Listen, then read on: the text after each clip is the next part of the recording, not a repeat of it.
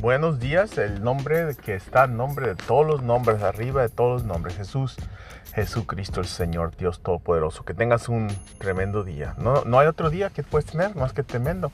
Están volteando las hojas aquí en Nueva Inglaterra, está muy bonito este ve aquí. Si vives en Connecticut, si no, bueno, pues no puedes ver las estaciones del verano, del invierno, todo eso muy bonito que se ve. Que tengas un tremendo día.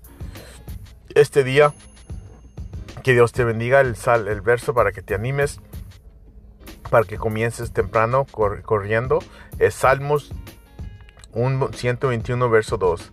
Mi ayuda viene del Señor, que hizo la tierra y el mundo. Amén.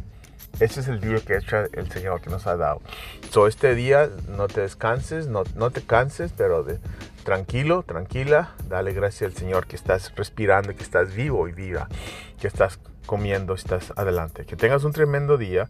Le pido al Señor que te bendiga con todas las bendiciones de Dios. En el nombre todopoderoso, aquí estamos para ti. Que Dios te bendiga.